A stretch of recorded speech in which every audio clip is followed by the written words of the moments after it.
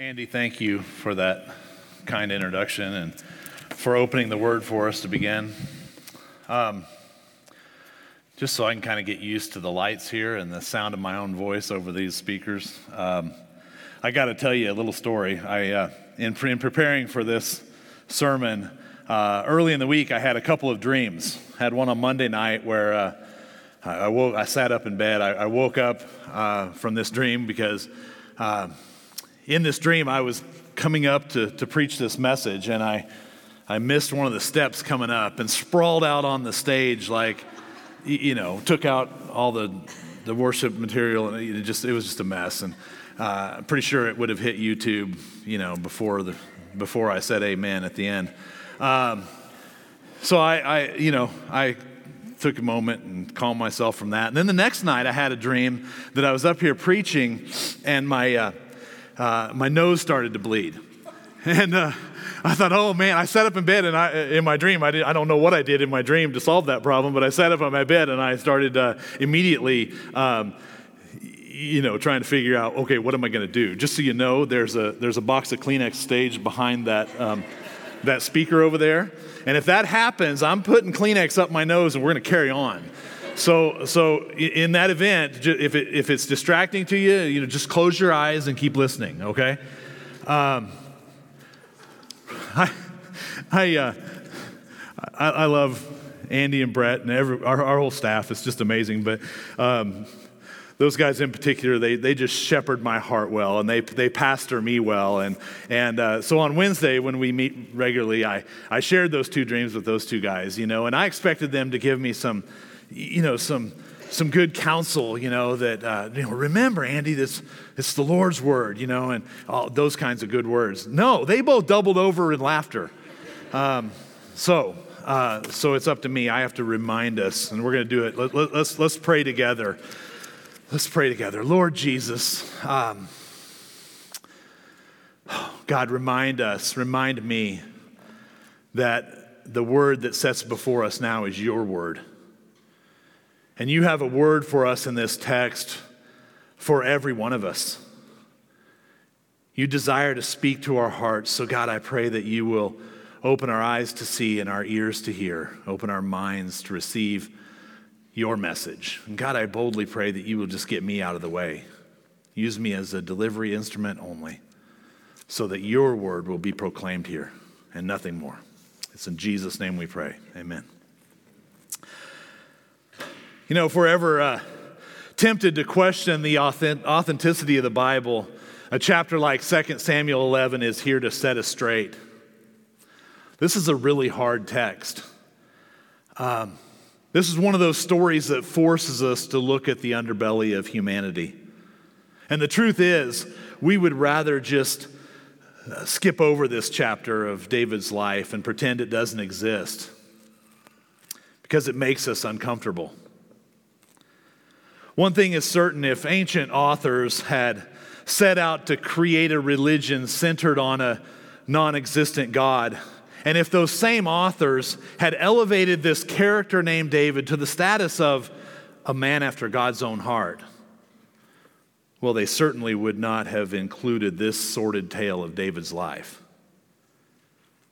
And yet, here we are at 2 Samuel 11 because God is real, and because David is not the hero of the story.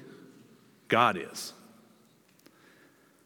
During this series on the life of David, each week, Andy and Brett have done a great job of reminding us that the story of King David ultimately points us to the greater David, the greater king, the perfect king, our Lord Jesus.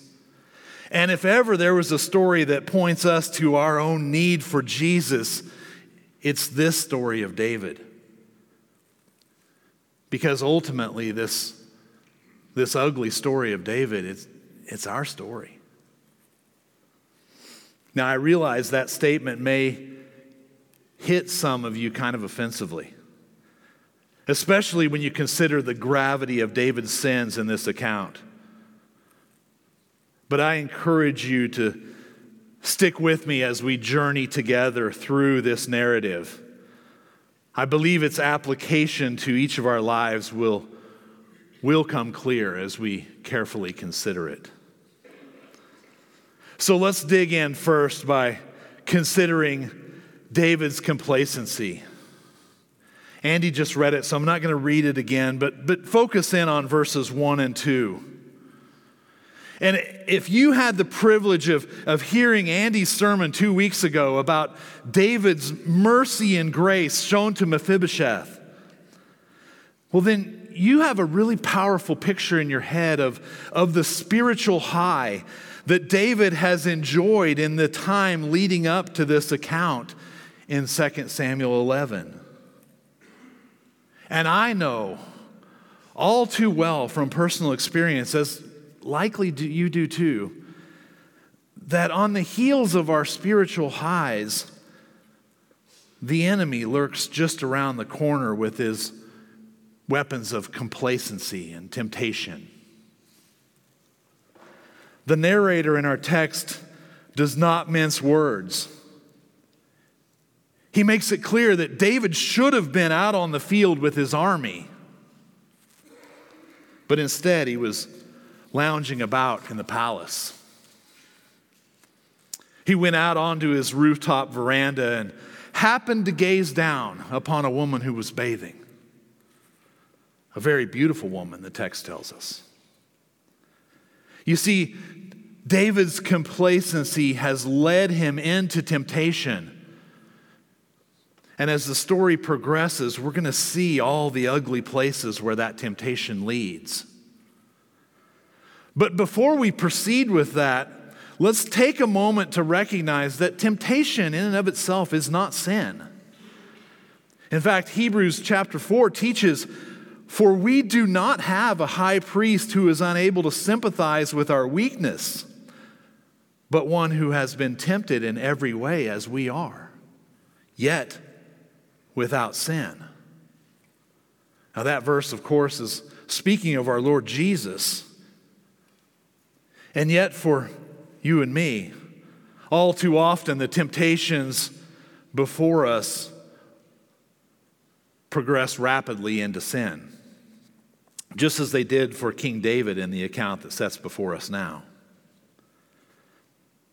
Friends, David could have and should have turned his eyes away.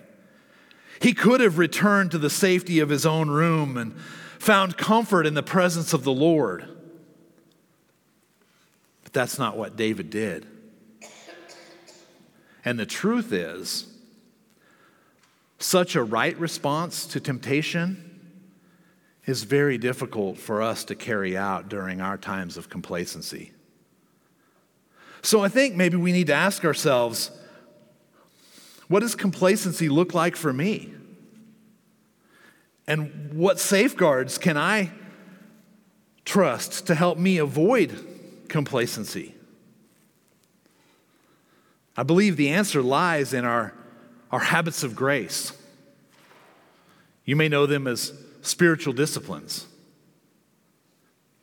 Are we daily reading the Word of God? Are we memorizing and meditating upon His Word? Are we pouring out our hearts to God in prayer? Confessing our sins to Him and asking for Holy Spirit strength to resist the temptations before us? Are we worshiping God in prayer, setting our hearts and minds upon His holiness? Are we regularly spending time in the fellowship of God's people, in corporate worship, in our city group, in men's and women's Bible studies, and the list goes on of opportunities? I want to recommend a resource to you.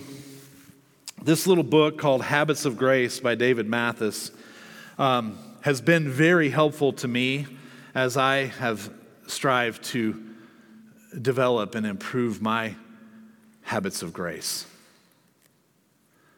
They're not works that earn God's favor, but think of your habits of grace as those things that put us in the way of Jesus. They put us in His path. So if you need help along those habits of grace, David Mathis.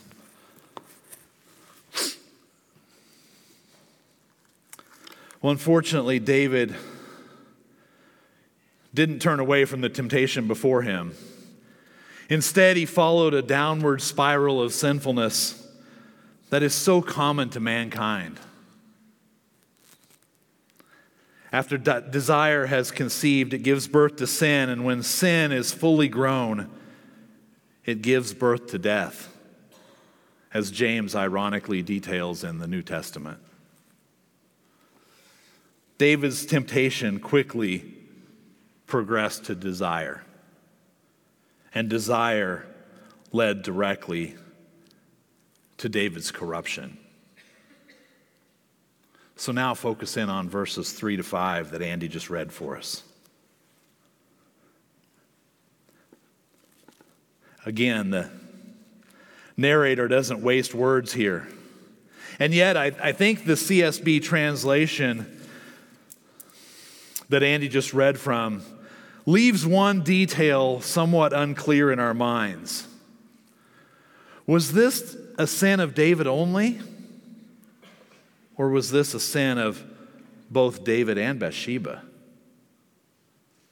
To be fair, the text doesn't explicitly tell us the answer to that question, but I believe the wording of the ESV translation, which is slightly closer to the original text, is helpful here. So listen to verses 4 and 5 again from the ESV. So David sent messengers and took her, and she came to him, and he lay with her. Now she had been purifying herself from her uncleanness. Then she returned to her house, and the woman conceived. And she sent and told David, I am pregnant. Commentator Walter Brueggemann captures the tone of this text very well. The action is quick. The verbs rush as the passion of David rushed. He sent, he took, he lay. The royal deed of self-indulgence does not take very long. There is no adornment to the action. The woman then gets some verbs. She returned. She conceived. The action is so stark. There's nothing but action. There's no conversation. There's no hint of caring, of affection, of love. Only lust. David does not call her by name. Does not even speak to her. At the end of the encounter, she is only the woman. The verb that finally counts is conceived. But the telling verb is he took her. David was a powerful man. As king, no one under his reign had the right to deny David's wishes. No person had the right to tell David no. Certainly not Bathsheba. So as we begin to grasp the depth of David's sin, we must also recognize the reality of Bathsheba's victimization. And with that in mind, I feel like we need to push the pause button for a moment. There are undoubtedly people in this room who have suffered as victims of the sins of another, who have felt powerless in the face of sinful human aggression. Please don't hear what I'm about to say as trite cliche, but as sincere truth. God will meet you at your place of greatest need.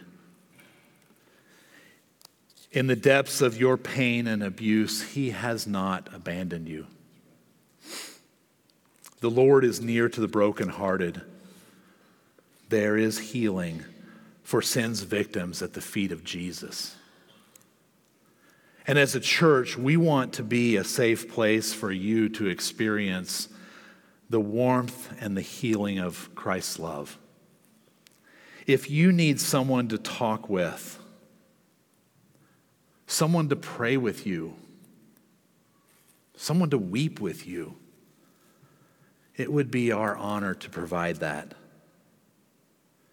And if you need someone to counsel you and direct you with some next steps, to connect you with resources that you may need, we have people that are able to do that as well.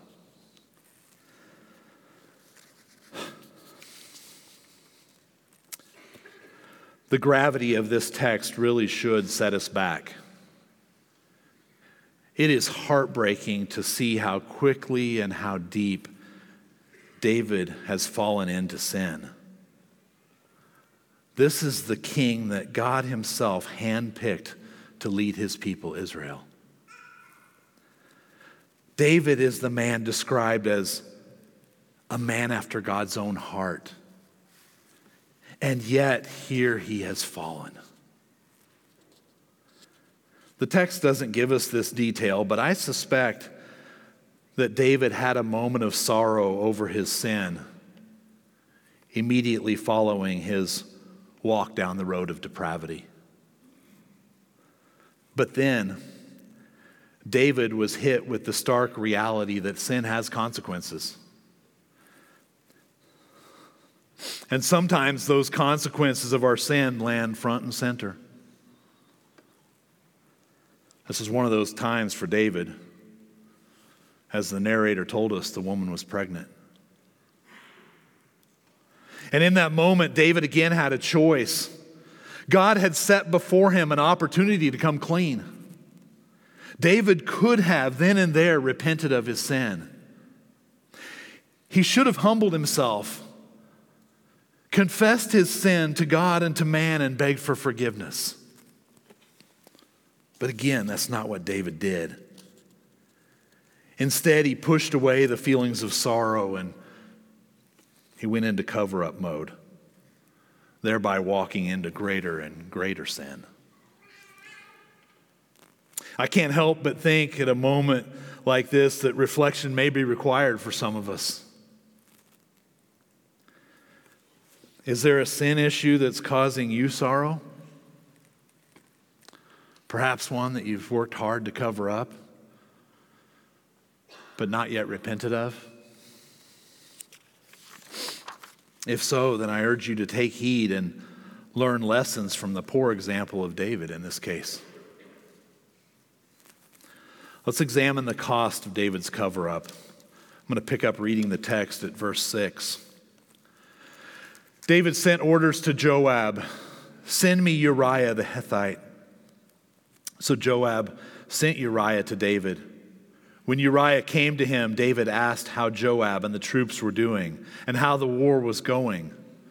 Then he said to Uriah, "Go down to your house and wash your feet." So Uriah left the palace, and a gift from the king followed him. But Uriah slept at the door of the palace with all his master's servants. He did not go down to his house. When it was reported to David, Uriah didn't go home. Well, David questioned Uriah. "Haven't you just come from a journey? Why didn't you go home?" Uriah answered David, "The ark, Israel, and Judah are dwelling in tents, and my master Joab and his soldiers are camping in the open field. How can I enter my house and eat and drink and sleep with my wife? As surely as you live, and by your life, David, I will not do this." "Stay here today also," David said to Uriah, "and tomorrow I will send you back." So Uriah stayed in Jerusalem that day and the next. Then David invited Uriah to eat and drink with him, and David got him drunk. He went out in the evening to lie down on his cot with his master's servants, but he did not go home. See, David's got a problem. The woman's pregnant. So he began to orchestrate a cover-up by ordering her husband home from the battlefield for some much-deserved R&R. David sent for Uriah. He ordered Uriah to go home and enjoy all of its comforts. David even sent a gift over to Uriah's house, perhaps a bottle of champagne and some fresh strawberries. You get the idea. It seems as if David is in complete control of this situation. And yet, the twist in the narrative is that David is not in control. God is. And God controls the situation through the integrity of Uriah. The great contrast of this narrative is that Uriah's integrity would not allow David to cover up his own lack of integrity. And it was Uriah's integrity that ultimately led to David murdering the man. Continue reading with me, picking up at verse 14. The next morning, David wrote a letter to Joab and sent it with Uriah. In the letter he wrote, "Put Uriah at the front of the fiercest fighting, then withdraw from him, so that he is struck down and dies." When Joab was besieging the city, he put Uriah in the place where he knew the best enemy soldiers were. Then the men of the city came out and attacked Joab, and some of the men of David's soldiers fell in battle. Uriah the Hittite also died. I hope you didn't miss the dirty little detail that David made Uriah hand deliver the message that ordered his death. Under royal seal, of course. And as Uriah's lifeless body was carried off the battlefield, the downward spiral of sin described by James has reached its fulfillment in the life of David. As the narrative continues, verses 18 to 25 detail the communication between David and the army commander, Joab. Joab's message to David was clear. The king's unconventional orders have been carried out, directly resulting in Israeli casualties on the front line, including the death of one Uriah. David seemed unfazed by the loss of life and even encouraged Joab to think nothing more of it. And with those calloused words, David seems to be washing his hands of the whole ugly episode. So does David just get away with it? Is he able to just push it under the rug and pretend it never happened? No. Again, we all know that sin has consequences, and David is no exception. As David's story moves on from here, we'll see several consequences directly related to these sins, which will haunt David for the rest of his life. We don't see those earthly consequences play out just yet, but the chapter ends with God's chilling assessment of David's behavior. Look with me down at verse 26. When Uriah's wife heard that her husband Uriah had died, she mourned for him. When the time of mourning ended, David had her brought to his house. She became his wife and bore him a son. However, the Lord considered what David had done to be evil.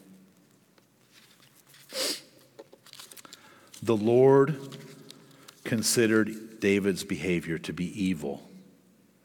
Notice that God doesn't call David's behavior a mistake. He doesn't call it a slip up. He doesn't call it a struggle or any other therapeutic word that we might be tempted to use today when we're talking about our own sin. God calls David's sin evil. That is God's assessment of David's behavior. So where do we go from here? Where do we rightly find application to our own lives from this story of David? My prayer is that the story of David's corruption that will lead every one of us on a beeline to the cross of Jesus. Let's get there by locating ourselves in the story. Some of us, as we've already discussed, will relate with Bathsheba, or perhaps even Uriah as the victim of another person's sinful behavior. We may even relate to Joab as one who gets caught up in the crossfire, so to speak, of another person's sinful behavior. But if we are tempted to locate ourselves only with Bathsheba or Uriah or Joab, I believe we would be remiss. Because the truth is that every one of us should identify at some level with the explicit guilt of David. Every one of us is guilty of sin, and as such, we are all unable to stand on our own merit before our holy and righteous God. Now, we may have some difficulty locating ourselves next to David in this instance because we have been fortunate enough to avoid the particularly ugly sins of adultery and murder, or in some way exploiting a weaker victim. And if so, I believe we should praise God with the John Bradford quote, "There but for the grace of God go I." Amen? But we must also remind ourselves of Jesus' own teaching in his Sermon on the Mount. "You have heard that it was said to our ancestors," Jesus said, "do not murder, and whoever murders will be subject to judgment. But I tell you, anyone who is angry with his brother or sister will be subject to judgment. You have heard that it was said, 'Do not commit adultery.' But I tell you, everyone who looks at a woman lustfully has already committed adultery with her in his heart."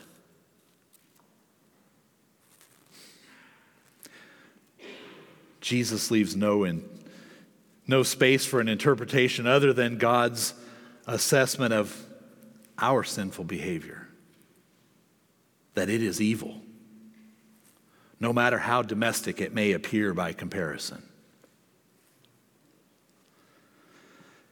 And it was with this teaching of Jesus at the front of his mind that Dale Ralph Davis exhorts his readers. Listen to this. The warning in this text reaches far beyond King David and touches all professed servants of Christ. That's you and me. How suddenly and fatally any of us can fall. Don't look at verses 1 through 5 and stammer something about being a New Testament Christian. What difference does that make? What immunity does that give you? If you begin to say, "Oh, I could never," then you have already taken the first step in your fall. Don't ever be surprised at what you are capable of.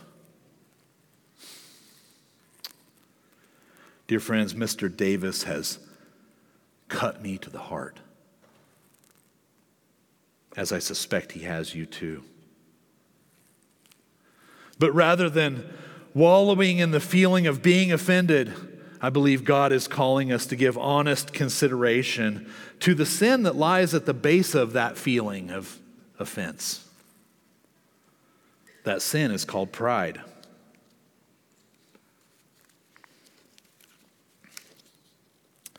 It's our pride that causes us to look down our noses at David's sin, concluding that we would never do such a thing.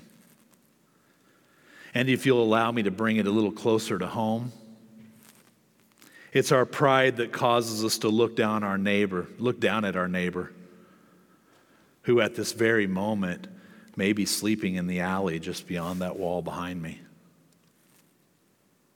It's our pride that causes us to neglect our spiritual disciplines, because on our best days, when we somehow sense that we're performing well, our human tendency is to set Jesus up on the shelf.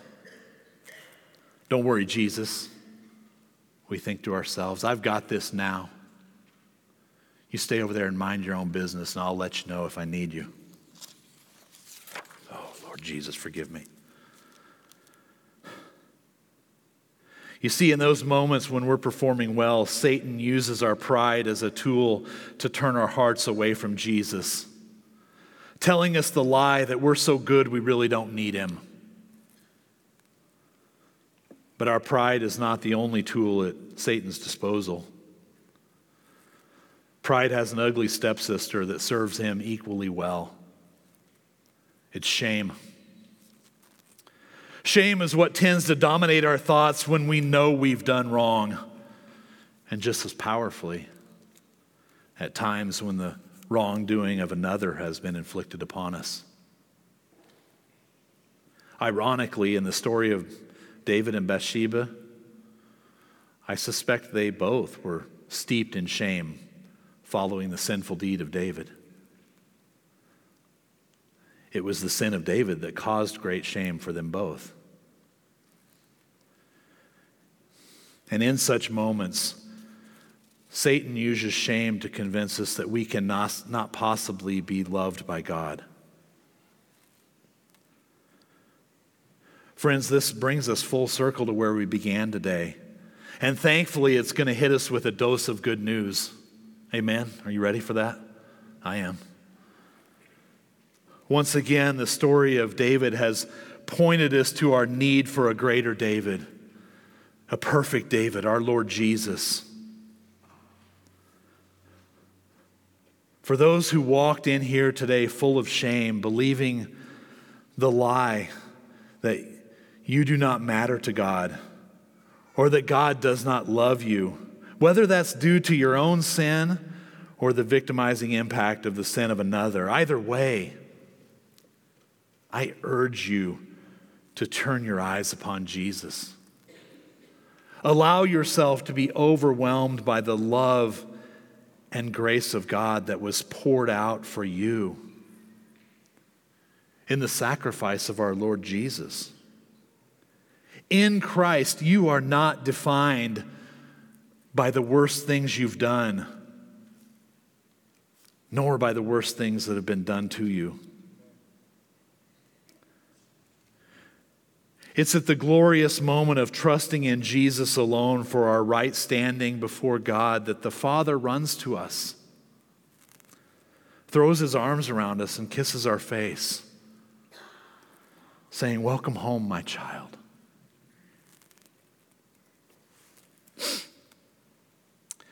If, on the other hand, you walked in here today full of self-righteous pride, built upon the glory of your own good performance, then I urge you also to turn your eyes upon Jesus. Allow yourself to be overwhelmed and humbled by his righteousness and his glory. And allow the perfection of Jesus to remind you that all our righteous acts are like filthy rags, for we all have sinned and fallen short of the glory of God. And once again, it's in that moment, that glorious moment of realizing that we have nothing good to offer God, that we feel the same loving embrace of the Father. We feel the same affectionate kiss upon our cheek and receive the Father's invitation into his banquet room. You see, friends, we have to remind ourselves every day, every week, that our life in Christ is by the power of the grace of the gospel and has nothing to do with our performance, good or bad. Our salvation is by God's grace alone, through faith in Jesus Christ alone. And our good works, when they do come, well, they are by the power of the Holy Spirit at work within us. Because even our good works are a gift of God, made possible through the power of the gospel. So we'll end with these words. Let the one who boasts, boast in the Lord. Because God, who is rich in mercy, because of his great love that he had for us, made us alive with Christ, even though we were dead in trespasses. You are saved by grace. Amen. Let's pray.